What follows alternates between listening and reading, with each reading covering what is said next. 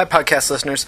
This is another chapter in the ongoing serialization of Fate's Worse Than Death Sunrise Hotel, a full-length novel that takes place in the Fate's Worse Than Death universe. We'll be doing one chapter every other week, free on the podcast, or if you want to listen to or read the whole thing now, you can go to www.fatesworsethandeath.com and buy the complete novel. When you buy the paper version of the novel, you'll get access to the complete audiobook that you can download in MP3 format.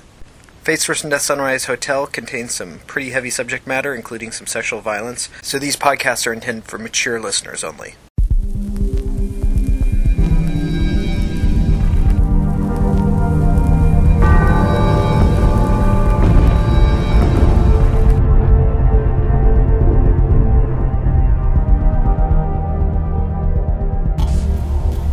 Fate's Worse Than Death Sunrise Hotel, a novel by Brian St. Clair King. This story takes place in the world of Fate's Worse Than Death, the role-playing game.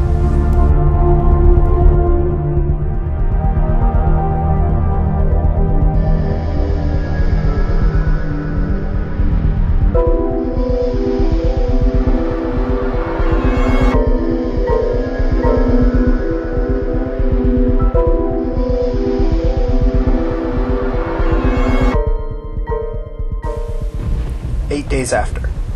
Tina slept until midday, and then woke up feeling famished. Joe and Tabitha were there. She wrapped clothes around her feet and they went to a Chucky's Del Taco, where Tina bought them burritos. They sat and ate, and Tina told them the whole story of her capture and escape. She avoided telling them how close she had been to deciding to stay with the Lumens and be one of them. Next they went to a thrift store on Broadway. Tina was able to find a pair of scuffed black work boots that were a bit tight, but otherwise okay, a pair of dark gray jeans, a long-sleeved striped black and red shirt, and a vinyl windbreaker with pockets big enough for knives. In the dishes and silverware section, she found 2 steak knives that would be good as boot blades. She also found a wooden-handled kitchen knife that would work fairly well as a combat knife. Everything came to $23. After that, she had only $3 left from the wad the Skimborgs had given her. Joe and Tabitha decided to panhandle on Broadway. Tina borrowed Joe's key and went back to their room. She spent the next hour or so carefully cutting into the rubber sole of the boots, making a hole just big enough that she could slide in the knife blades from the kitchen knives, handles removed. Tucked deep into the rubber, they were fairly sturdy. Tina put her new knife and a knife from her stash under the bed in the pockets of her new windbreaker, padding the bottom of the pockets with strips of denim from her old jeans so they wouldn't cut through. Tina went to the bathroom to look at herself in her new outfit. Somehow, despite how beat up she felt, there were only a few scratches visible on her face. Tina wanted to go back to bed, to spend the rest of the day resting, but she felt that enough time had been wasted. Sleeping all day wouldn't help her find out what had happened to Marisol. Tina went and found Joe, panhandling. He had made a few bucks, but was getting cold and was ready to stop. He told her it was about time for dinner at the Mission. As Tina and Joe walked, a young man came up to them. He was Hispanic, with short spiky hair, wearing a see-through fishnet shirt and black leather pants. He was muscular, but in that weird, oddly proportioned way that made Tina think of muscle implants or steroids. He walked stiffly, staring at them with an expressionless face. He stopped before them and held out for Tina a piece of paper. Tina took it from his stiff, motionless hands. The handwritten note read, "I wish to remain anonymous, but whether you know it or not, you once helped me through a rough time in my life. As a token of my appreciation, I have rendered you this sex golem for the evening. His brain is programmed with an artificial intelligence, programmed to follow any command you have, and capable of every sexual technique. I assure you that he is free from disease and is totally sterile. It was considerably expensive to procure this rental, so please don't squander it." Tina stifled a laugh as she went through the young man's pockets. He stayed perfectly still. The pockets were empty. She stuck her fingers in his shoes and found nothing there. Tina stood up. "Take off your shoes and pants," Tina ordered. The young man complied quietly. She took the pants from him. The bulge in his underwear suggested that his dick was surgically enhanced as well. "Now stand right there and don't move," Tina said. "Dumbass," Tina said to Joe as they walked away. "You don't believe," Joe said. "No way. He's just another fucking perv. Why are they always attracted to me, huh? How come every weirdo with some crazy sex fantasy zeroes in on me as the person they want to live that fantasy out with, huh?" Joe didn't answer. "They actually have those things, you know, sex golems. Rich people buy them on the black market. It's even legal so long as they're VAT-grown. They must be pretty fucking expensive or else all the whores in the city would be out of a job." "I don't know," Joe said. "I think most Johns would prefer a real person. If they just wanted to get their rocks off, they'd masturbate, or go put some quarters in a porn shop VR machine." "Yeah, I suppose," Tina said glumly. "They all either want to save you or humiliate you. They want their dick to be the center of someone else's life for a change. They don't realize they're nothing to us, just another random John." Joe glanced back. Shit, he's following us. Tina and Joe stopped and the barefoot, pantsless man walked up to them. I am programmed to go to you and provide you with pleasure, the man said in a monotone voice. Listen, Tina said, I'm a lesbo, okay? The only use I would have for your dick is to hang my coat from. Now go away, and if I see you again, I'll start cutting your parts off. I cannot permit you to damage my owner's property, the man droned. Then go then, you dumbass, Tina said angrily. They watched the man walk away stiffly, and then they continued on their way. I don't meet many guys who want to humiliate me, Joe mused. Well, that's because you're a guy. Guys assume other guys are into it, but they assume that women aren't. Joe didn't answer that. They walked until they found a young man hanging out on a street corner, leaning against a brick wall with one foot up against it. One young man was hanging out nearby, watching.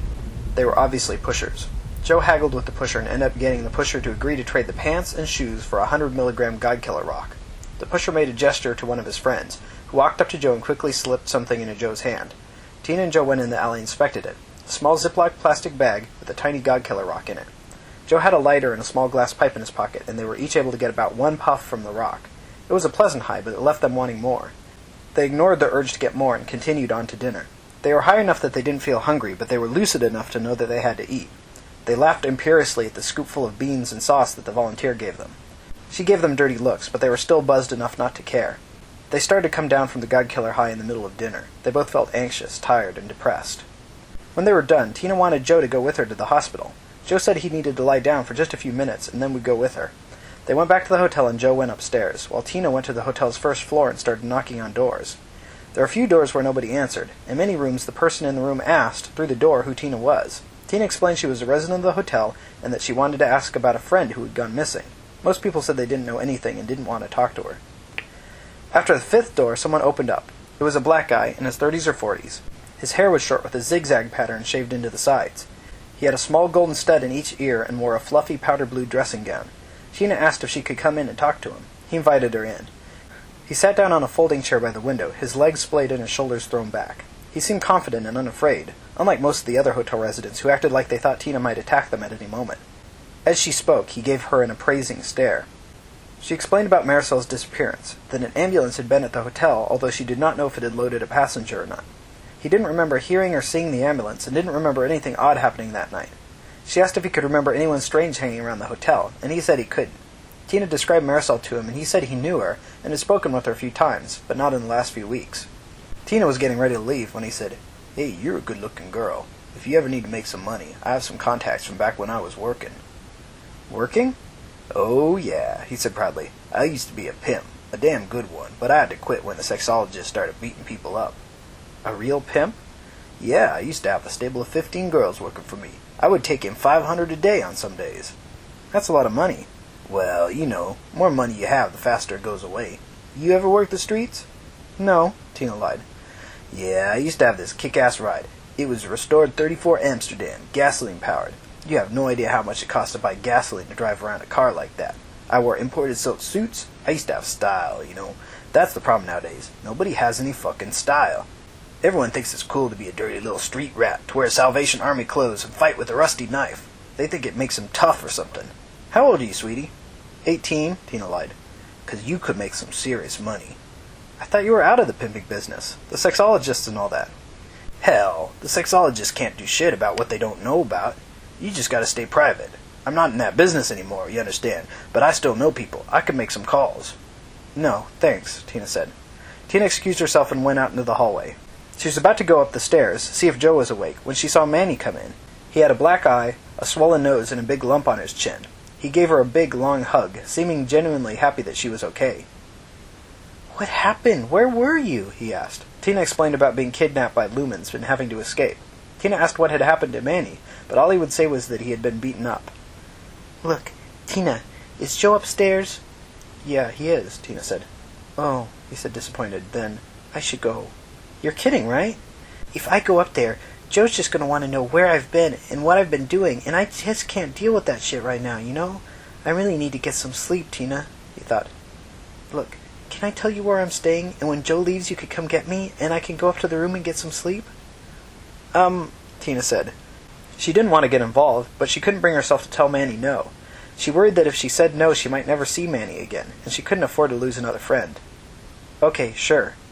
He took her to a vacant lot a few blocks away where a bunch of homeless people were hanging out. Torn and stained chairs and couches had been dragged here, and there were some fire pits dug into the cracked asphalt that were brimming with black ash. Tina had heard places like this called lounges. They were a public area where homeless people, mostly winos, came to hang out, socialize, and relax. The fact that it was an open lot made it hard for anyone to ambush them. A few people greeted Manny, calling him Florice. Tina promised she would come get Manny when Joe was done with his nap. Tina went back to the hotel and raised Joe. Joe was grumpy and said he needed to take a shower before he went to the hospital with her. The shower seemed to take abnormally long.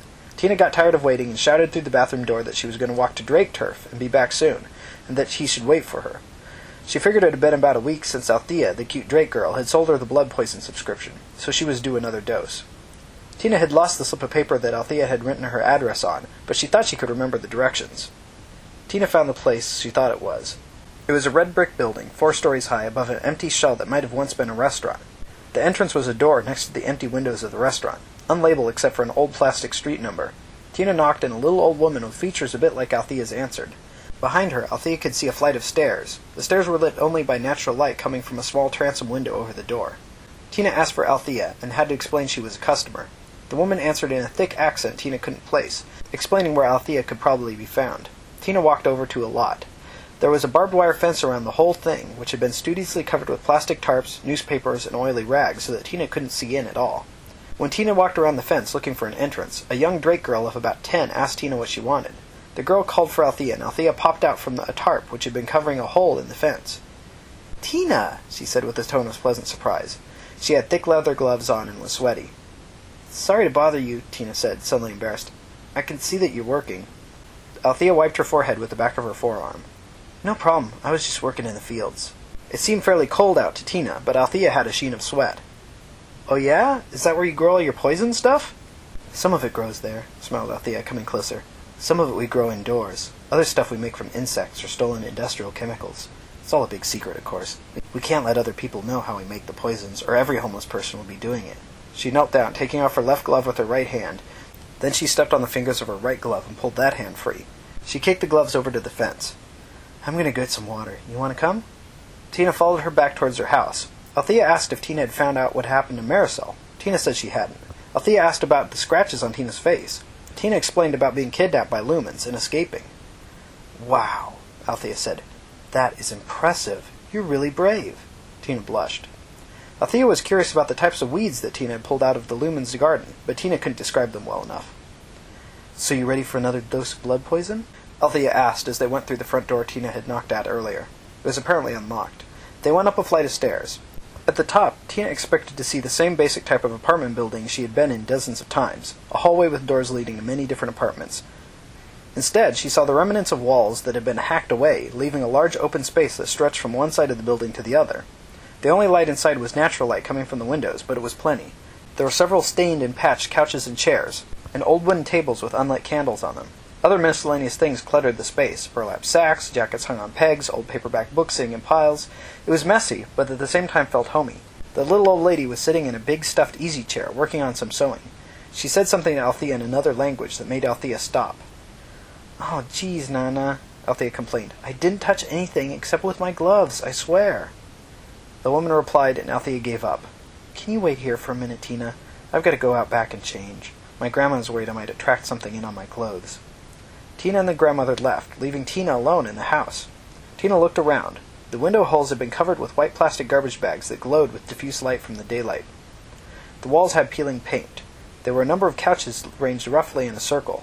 What she had initially taken for tables were, under closer inspection, mostly crates or old spools. The candles had dripped down, making incredibly detailed little mountains of wax. Some of the candles were the little round kind like Tina had seen in churches, and she wondered if the family stole them from churches. Tina sat down on a couch. The moment she sat down, she wondered if she had done something really stupid. Who was to say the place wasn't loaded with traps? If she was a Drake, and immune to certain poisons, she would probably poison tons of little needles and pieces of glass, and hide them all over the place. There hadn't been any traps in the couch, though, not that she had sat on. Tina tried not to move, just in case. The couch was musty and smelled like some herb. Tina didn't know the name, but she remembered it from her youth. Remembered that someone had sewn it into a pillow for her mom. Something they said was to help her sleep. It was something someone had given her mom when she got sick. It was a nice place, Tina thought. It was warm enough that, with a sweater and maybe a hat, one could be fairly comfortable. It was clean. It was roomy. Even the couch was comfortable. Tina thought briefly that it wasn't fair that they would have such a nice place for free, while Tina had to pay money to live in a cramped, smelly little hotel room with a shared bathroom. That thought got Tina wondering about what the family here used as a toilet, but her thoughts were interrupted when Althea returned. Althea was barefoot, wearing jeans and an old striped men's sweater. She sat down on a couch across from Tina and put her feet up on an old spool. Tina said, embarrassed. There's no traps here, are there? Not in this room, Althea laughed. This is where we have guests. Oh, okay, just checking. No, it's cool that you're cautious. You gotta be when you're dealing with poisons, or someday you'll make some stupid mistake and you're dead. That's why I had to change my clothes, 'cause you can't be too careful. So, you lost your poisoned knife when the lumens grabbed you? It wasn't the one with the blood poison. It was another one I had with some drake fungus poison on it. Oh, yeah? I'm sort of a collector. You see, I had that one with the fungus poison. I've got the blood poison, but I didn't put it on any knife yet, because of the smell. Althea wrinkled her nose in mock disgust, making Tina laugh. Tina continued. I've got this one with some stuff a black market trader sold me. Althea frowned slightly at this. That she said would make a person's muscles cramp up and paralyze them instantly. And I've got one with some of that pain stuff that you guys sell. I've heard a lot of stories about the poisons that black market traders sell, Althea counseled.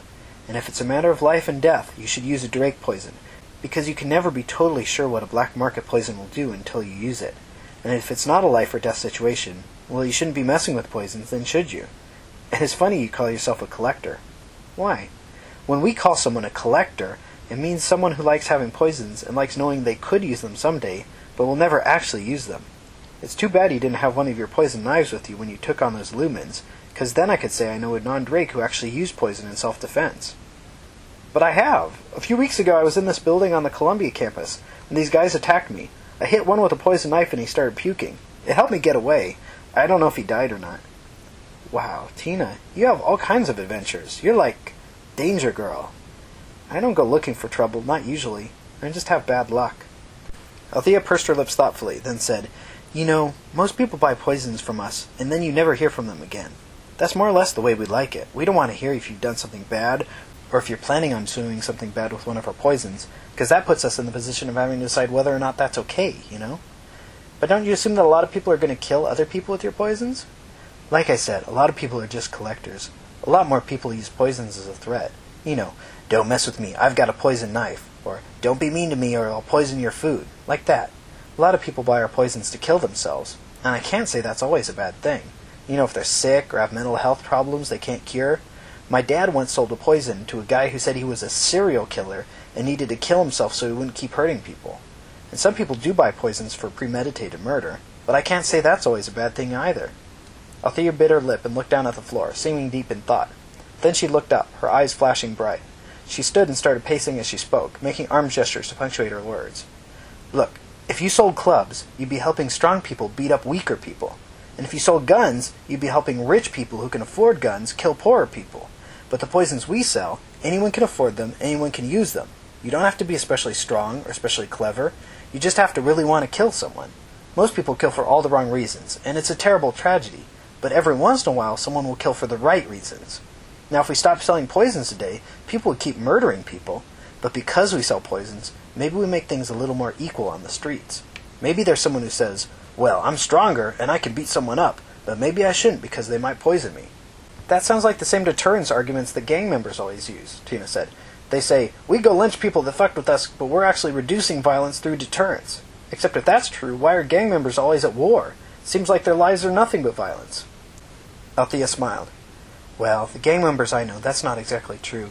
You have a point, though. Violence often causes more violence. But maybe the city is better than it could be. Look at the drug lords. If they had their way, the entire city would be their slaves. I'm sure they would like nothing more than to march down each block with armed soldiers and make every adult and child use their drugs. But they don't do that because they know too many people would fight back. They know too many people would rather die than be slaves, and too many of those people have weapons they can fight back with. Thanks to you, Tina grinned. Well, in part, yeah. I have a theory about poisons, Althea said. Like, about their history and stuff. I want to hear it, Tina said. Well, it's like this. Way back when you had kings, it wasn't like the fairy tales where they were all fair and just. Most of them became kings and stayed kings by being assholes. The knights were just paid thugs, and they pretty much enslaved the entire population of their kingdoms. That's what feudalism was. It was just slavery. Althea continued. So there were these old women who knew how to use herbs and stuff for healing, like the black meds do. And they knew about poisons because a lot of medicines, at a higher dose, are poisonous. They know how to slip something in your food that can kill you. And the kings hate that because their personal servants are the friends and relatives of the people they rape and murder. Then they hear about this religion, Christianity. And they don't care about all the peace and love stuff. They know they can ignore that. But they do like the part where they say nobody can practice witchcraft or you kill them. But witchcraft is different from herbs, right? Tina asked. To us it is, but to them it wasn't. They didn't know all the science that makes herbs work. To them it was all magic. So the kings jump all over this shit. They adopt Christianity and start killing all the old ladies because they don't want to be poisoned. And that's why this whole burning witches, magic is sinful thing became so powerful. It's because when you want to concentrate power in the hands of just a few people, and you want to rule by force and fear, you can't have people who know poisons. Tina thought about it. Makes sense to me. So, if you heard about some innocent person, like some nice old lady who got poisoned by your schizo son, using Drake poisons, would you feel bad about it? I'd feel bad if I heard about a nice old lady getting murdered, but I wouldn't feel responsible, because there's probably another person who didn't get killed because they were able to use poison as a threat. Althea looked to the side for a second, then back to Tina, saying, with a pleased tone, Sometimes what people have the ability to do is more important than what they really do. She laughed. What?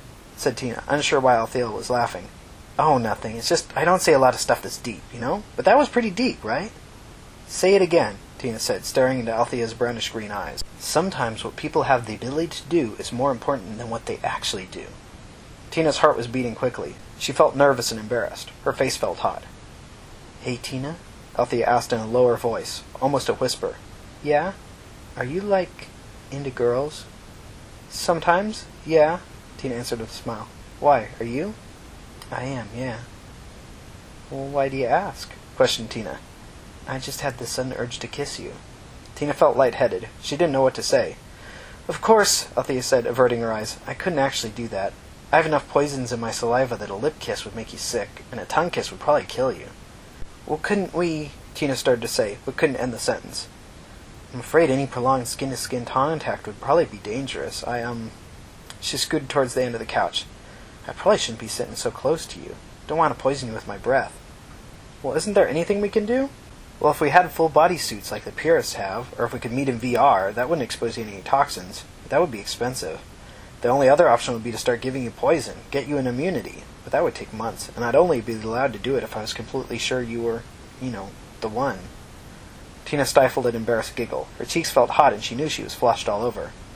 I don't know if I'm ready to be the one for anybody, no matter how hot they are. I don't know what I'm going to do with my life. I don't know how I'm going to be living next month. I wasn't proposing or anything, Althea said with a soft voice, just letting you know the rules. Yeah, I understand. Yeah, thanks. They toned their conversation down after that, mostly discussing poisons, their effects, and optimum strategies for using them in combat. Tina let the conversation go on for a few minutes, then told Althea that she had to leave soon. Althea got a new packet of blood poison and gave it to Tina. Tina said goodbye and left. As she walked away, Tina touched her face with her fingertips, feeling its heat. Tina didn't know what time it was, but by the light it seemed like it might be afternoon. Tina stopped by the vacant lot where Manny was sitting on an old couch by an open fire. She told them she was going to take Joe with her to visit the ambulance bay at the hospital, and that they would be gone a few hours. Manny thanked her profusely and gave her a hug. He smelled like he needed a bath. Joe was waiting back at the hotel, and they walked to the subway together. As they walked, Joe, unprompted, confessed to Tina that he was worried about Manny, and thought that Manny was cheating on him. Tina didn't say anything. They squeezed together into the subway. Joe shared a few tiny, airline-sized bottles of liquor with Tina. On the train, the alcohol helped Tina find the courage to tell Joe about flirting with Althea without blushing too much. Joe noticed Tina's embarrassment and decided to make fun of her. As they waited for their stop, Joe said things like, "You guys could put on surgical gloves and finger each other's clits," and, "Are you still thinking about going down on poison snatch? You want me to call the suicide hotline?" Tina smiled and forced herself to laugh at his little jokes. She knew his humor tended towards the cruel, but he didn't mean to hurt her feelings, only embarrass her a little. Tina was cold and she moved closer to Joe. She put her head on his shoulder and drifted into semi-sleep. "Come on, little dyke," Joe said, nudging her. Tina opened her eyes and adjusted her crooked glasses. The subway was slowing for their stop. There was an empty ambulance in the back of the hospital, and they waited outside for someone to come back. After a few minutes, the blue boy and the Hispanic woman came out. The blue boy waved to Tina as he opened the ambulance. "Hey, how's it going?" he asked in a friendly voice. She checked the piece of paper he had given her. "Andreas working tonight?" "Yeah, his shift was over a few minutes ago, but he's stuck out there on an IB, intoxicated and belligerent. He'll be back eventually." He got into the ambulance. Well, we're heading out. Good luck on your thing. They waited several more minutes and an ambulance pulled up. Two men came out. One was male, overweight, middle-aged, with spiky blonde hair. He had a gauze pad partially covering a large, fresh scrape on his cheek. The other was a man in his early 20s with brown skin and Asian eyes. He had scruffy, curly hair, and shiny black armor peeked out from the cuffs and collar of his uniform. Andreas? Tina asked. Yeah? Said the middle-aged man in a slight Northern European accent. He and the other driver headed around and back and pulled an old, unconscious homeless person out of the ambulance. Can I talk to you for a minute? About a call you might have gone to in the Bowery about a week ago? I can take him in, said the black Asian man, referring to the unconscious homeless person. Yeah, Andreas said. Andreas walked up to the two of them and surveyed them. You see, Tina said, my friend went missing, and I don't know where she went, but someone said an ambulance came by our place, and there was some blood. I had the DNA looked at, and we think it was a white guy who got stabbed. She counted on her fingers. I think it was 7 days ago, in the evening, maybe around 10 p.m., at the Sunrise Hotel in the Bowery on Stanton Street. Yeah, I remember that. I was on that call. It was a middle-aged guy, white, dressed like an Indie, got stabbed in the gut. He was out on the street when I got there, but there was a blood trail leading back into the hotel. Was there anyone there with him? Tina asked. No, he was alone. Do you remember his name? Yeah, something Monroe. A wave of shock hit Tina. Her breath caught. Did his ID say that? Or was that just the name he gave you? Yeah, he had ID at everything. Had Indie medical insurance, too. Did he live? He was doing okay when I brought him in. He probably stayed in the OR long enough for them to stabilize him for transport to a private hospital. Do you know who called it in? No. Was there anything... Her mind was a blank. Anything... Was he holding anything? Or did he say anything to you? No, not that I remember. He was in shock, had lost a lot of blood. We got him stabilized, though. He might have said he was stabbed, but that was pretty obvious. Tina couldn't think of anything to say, so she let Andreas go. I don't get it, Joe said. Is that Marisol's last name? Monroe? No, it's mine, Tina said. And if his ID said Monroe, it must have been my dad. Suddenly Tina took off in a run. Joe ran after her. Tina ran around to the ER entrance of the hospital. She got into line to talk to the nurse behind the safety window. Joe stood next to her. Your dad? He asked, but why? I don't know, Tina said, her arms crossed across her chest, hugging herself. When Tina got to the window, she gave the nurse her father's name and asked if he was still alive. She looked up something on the computer and said that he had been transferred to an out-of-town hospital 4 days ago, which probably meant he was stable. Tina thanked the woman. Tina ran out of the hospital and to a payphone bolted to the wall under a greenish glow of the emergency room sign. Tina got out change for a call. She paused, staring at the blank screen of the phone. Seeing herself and Joe reflected dimly back, she turned to him. I can't do this. Do what? Call home. I have to call home. I have to find out what happened, but... Will you call for me? What, me? No way. I wouldn't know what to say. They probably wouldn't talk to me anyway. Shit, Tina said, making a fist with her left hand and biting her pointer finger. Okay, I'm just going to do it, okay? Yeah, Joe encouraged. Tina put in the coins and entered her home phone address. She waited nervously as the screen read, connecting, and waiting for a reply. Tina suddenly realized that she had to urinate badly. She sifted her weight on her feet, hoping nobody would answer. Then the screen blinked on. It was her aunt, looking tired and bleary with her hair a mess. She had obviously just woken up to answer the phone. She looked at Tina for a minute, uncomprehending. Then realization seemed to dawn on her. Then came anger. You! She hissed. Aunt Tansy, Tina begged. I need to know what's going on. What's going on? I can't believe this. I can't believe you. Calling more than a week after you stabbed him? Did you come to say sorry? She demanded. What? Tina said. What? I didn't. I swear. Is my dad there? No, he's still in the hospital. You punctured his intestines, lacerated his liver. He came this close to bleeding to death. Did he tell you I attacked him, Tansy? She glared through the dirty screen at Tina. That's exactly what he told me, and you know it. Wait, Tina said, tears of frustration forming in her eyes. Please, I need you to talk to me. What did he tell you? She huffed and glared before responding. He said he came to get you to bring you home, and you didn't want to go, and he tried to drag you out, and you tried to kill him. But it wasn't me, Tansy. I wasn't even there. You horrible, she sputtered. You little whore. You monster. He should have told the police you stabbed him. He should have had you arrested, put in prison. It wasn't me, please, I swear. It must have been my roommate, who kind of looks like me. You don't expect me to believe that, do you? Tansy, please, Tansy, it was my friend, and she's missing. I don't know what happened to her. I didn't even know my dad had been there. She must have stabbed him and... Did he say where she went? Where I went after he got stabbed? She glared at Tina. Please, Tansy, I need to know. What did he say?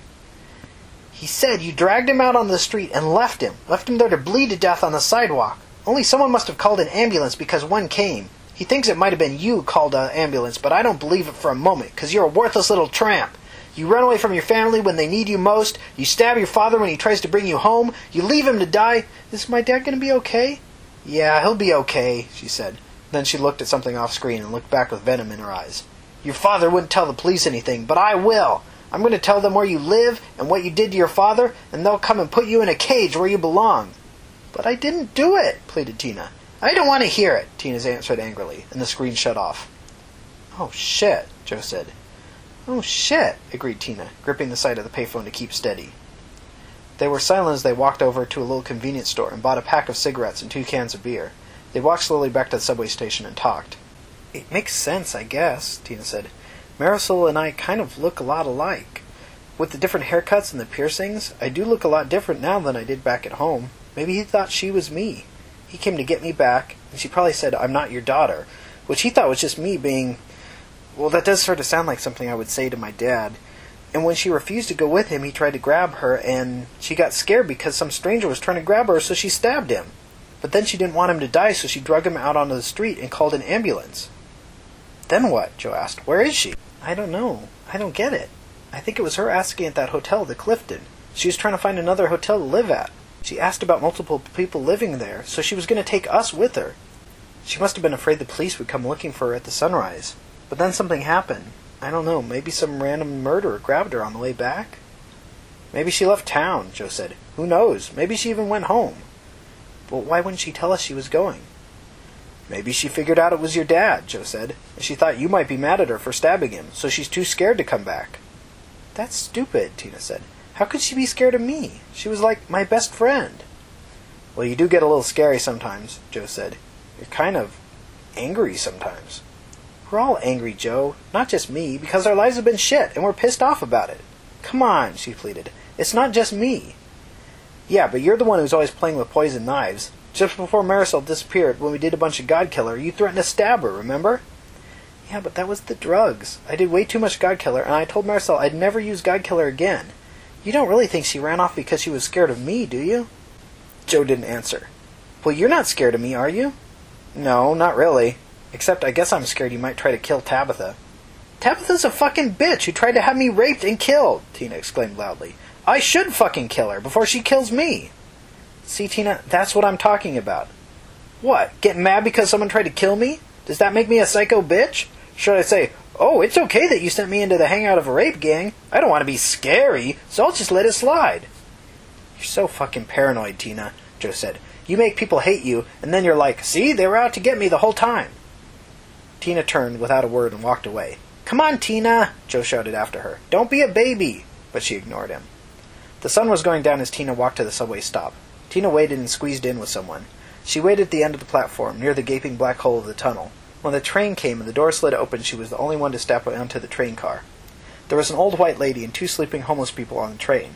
At the next stop, 4 young women got on the train. They were teenagers, had weapons, had dark circles around their eyes like they were using something, and hadn't been sleeping much. Tina watched their reflection in the window of the train. They glanced at each other, communicating by body language, and nonchalantly moved into position behind the old lady. 2 sat in the seat directly behind her, and 2 stood nearby.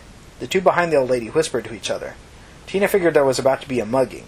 A group like this, they would probably just smash her in the face, rifle through her pockets, and leave at the next stop. Tina noticed the old woman was staring into space, oblivious. Actually, she looked too oblivious. Nobody just sits there staring, Tina thought. Tina figured the old lady probably sensed something bad was about to happen, but didn't want to let on for fear of spurring on the attack. Tina wondered what she could do. She didn't want to sit and let that old lady get attacked, but she didn't want to make the girls attack her. Tina wondered if there was something she could say that might scare the girls off. Grandma, Tina said exasperatedly to the old woman. I told you if you want to talk to me, just talk to me. Don't do that psychic shit. I fucking hate that. I fucking hate it when you put words in my head. The old woman stared at Tina, her face blank. The 4 girls looked on cautiously. Psychics, real ones, not crazy people or con men who said they were psychics, were a rare thing in the city, and most people were afraid of them. "Stop it!" Tina said. "Jesus Christ, have some respect for my rights." The old woman seemed to catch on. "Don't take the Lord's name in vain," she said slowly. "Ow!" Tina said, holding her head. "Sorry, I'm sorry." The automated voice announced a stop, and the car started to decelerate. Tina got up. "Come on, Grandma, this is our stop." The old lady paused, then got up too. The 14 girls watched as Tina and the old lady left the car. After the train left, Tina and the old lady stood in the empty subway station. The old lady looked at Tina expectantly. Those other girls?" Tina said.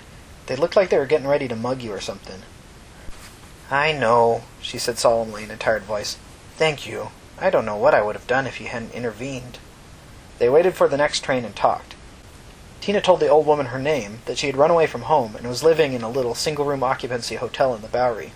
The old woman frowned at that. The old lady asked Tina how she got by. "By panhandling, doing odd jobs, and just scrounging up money any other way I can." Tina asked the old woman, whose name was Mara, what she was doing in the subway. Mara explained that she volunteered 2 nights a week in a hospice in Harlem and had just gotten off her shift. "They keep telling me, you should get someone to go with you, Mara. You shouldn't be alone at any time of day, and especially not after dark. And they keep saying I could sleep on one of their beds and go in the morning. But those beds do hell to my back. And besides, I've lived in the city all my life, through a lot more dangerous times than this, if you can believe that." The stop was announced, and Mara said, "You should come back to my house. I'll cook you supper and give you something for saving me." "Oh, no," Tina said. "You don't have to give me anything. Really, it's all right. It's something of my son's, and I don't have any use for it. I might as well give it to someone. Come on, humor me." Finally, Tina assented, and they got off at Mara's stop. They were in the Upper West Side, near Midtown, in a pleasant old residential area. The sun was all the way down, and the street lights had gone on. The warmth of the day hadn't quite faded away. Tina followed Mara as she walked down empty streets toward her home. The old woman walked at about half the speed Tina usually did, and it made Tina feel vulnerable to be moving so slowly. "You remind me a lot of my son," she said as they walked. "He was the kind of person who would just jump in and help people who were in trouble." "I didn't do anything that great," Tina said. "I'm sure there's tons of people in the city who would have done the same thing if they saw the situation." She thought about it. "You might be right, but that doesn't make it any less special. No, you definitely remind me of my son. He was modest, kind, respectful, always helping people out. Everyone around here looked up to him, you know? Even the bad kids, the gang kids and the druggies. When he said something, they listened. If he said, 'You shouldn't be doing that,' they would listen." "This was the 40s, she continued. "Things were really bad here then. 2/3 of the city was unemployed. This street, right here, back then all up and down the street, both sides of the street, you would have these cardboard boxes and tarps and other little shelters where homeless people would live. There might be a little soggy cardboard box, all held together with old rope, about as big as a mailbox, and there would be a whole family living in there. And then the street, there would be cars parked everywhere, even in front of the hydrants, and all those cars would have people sleeping in them. And those of us who could afford to live somewhere, we had to double up with 4 or 5 other families just to afford it. Oh, those were bad times, all right. And half the buildings in the city were empty, because the real estate prices were so high, nobody could afford to live in them. Now my son, he was a riot cop. Do you know what that is, hon?" "Just what I've read in history textbooks. There were a lot of riots, so the corps had these private armies to stop the riots." "There wasn't just a lot of riots. It was riots all the time. The riots they have today, where the National Guard comes in and shuts it down, those are nothing compared to the riots they had back then. The riots they have here today, that was what they would call a calm day back in the 40s. Today, people just want an excuse to break some windows and run off with some stuff. But back then it was just hate all the time. And my son, he didn't have any love for the corporations, but someone had to get a job. My son, he single-handedly supported 12 people. 12 people! None of them could get a job, including me, and he brought home the paycheck." They entered the door to a little old townhouse and went up the stairs. "Now, my son was at one of the riots, down on Liberty. And what they did at those riots, they created a shield wall, penned in the rioters. Then they tear-gassed them and waited for them to be coughing and hurting so bad that they would give up, just to get an eye wash and some pain pills." They walked into a hallway. There were only 2 doors, each with old-style transom windows above them. Mara got keys out of her pocket and unlocked a door. "So he's on the front lines, holding the rioters back as part of the shield wall, and he sees this kid getting trampled to death. Not really a kid, mind you, a young man, about his age. Now my son didn't know this boy. He was a complete stranger, but my son knew that if he didn't do anything, the boy was going to get killed." They entered the apartment. The old woman turned on some lights. The house was messy but cozy. The apartment was cleverly arranged, packing a lot into a fairly small space. Mara put her coat on a peg by the door and went into the kitchen. Tina followed her, standing in the doorway to the kitchen. The old woman started to take little packages from the freezer and put them in a bowl. "So my son," she continued, speaking over her shoulder, "he says into his radio, 'Move forward! Move forward!' But they don't listen to him because he's not their commanding officer. So my son, he just steps forward and not a person comes with him." She put a bowl into the microwave. A suggested cook time popped up on the LCD and she hit OK. Now these riots, they were insane. None of the rioters were rational. They were desperate because times were so tough and it seemed like they were just getting worse, and it seemed like the government and corps would rather let it get worse than give up any of their power.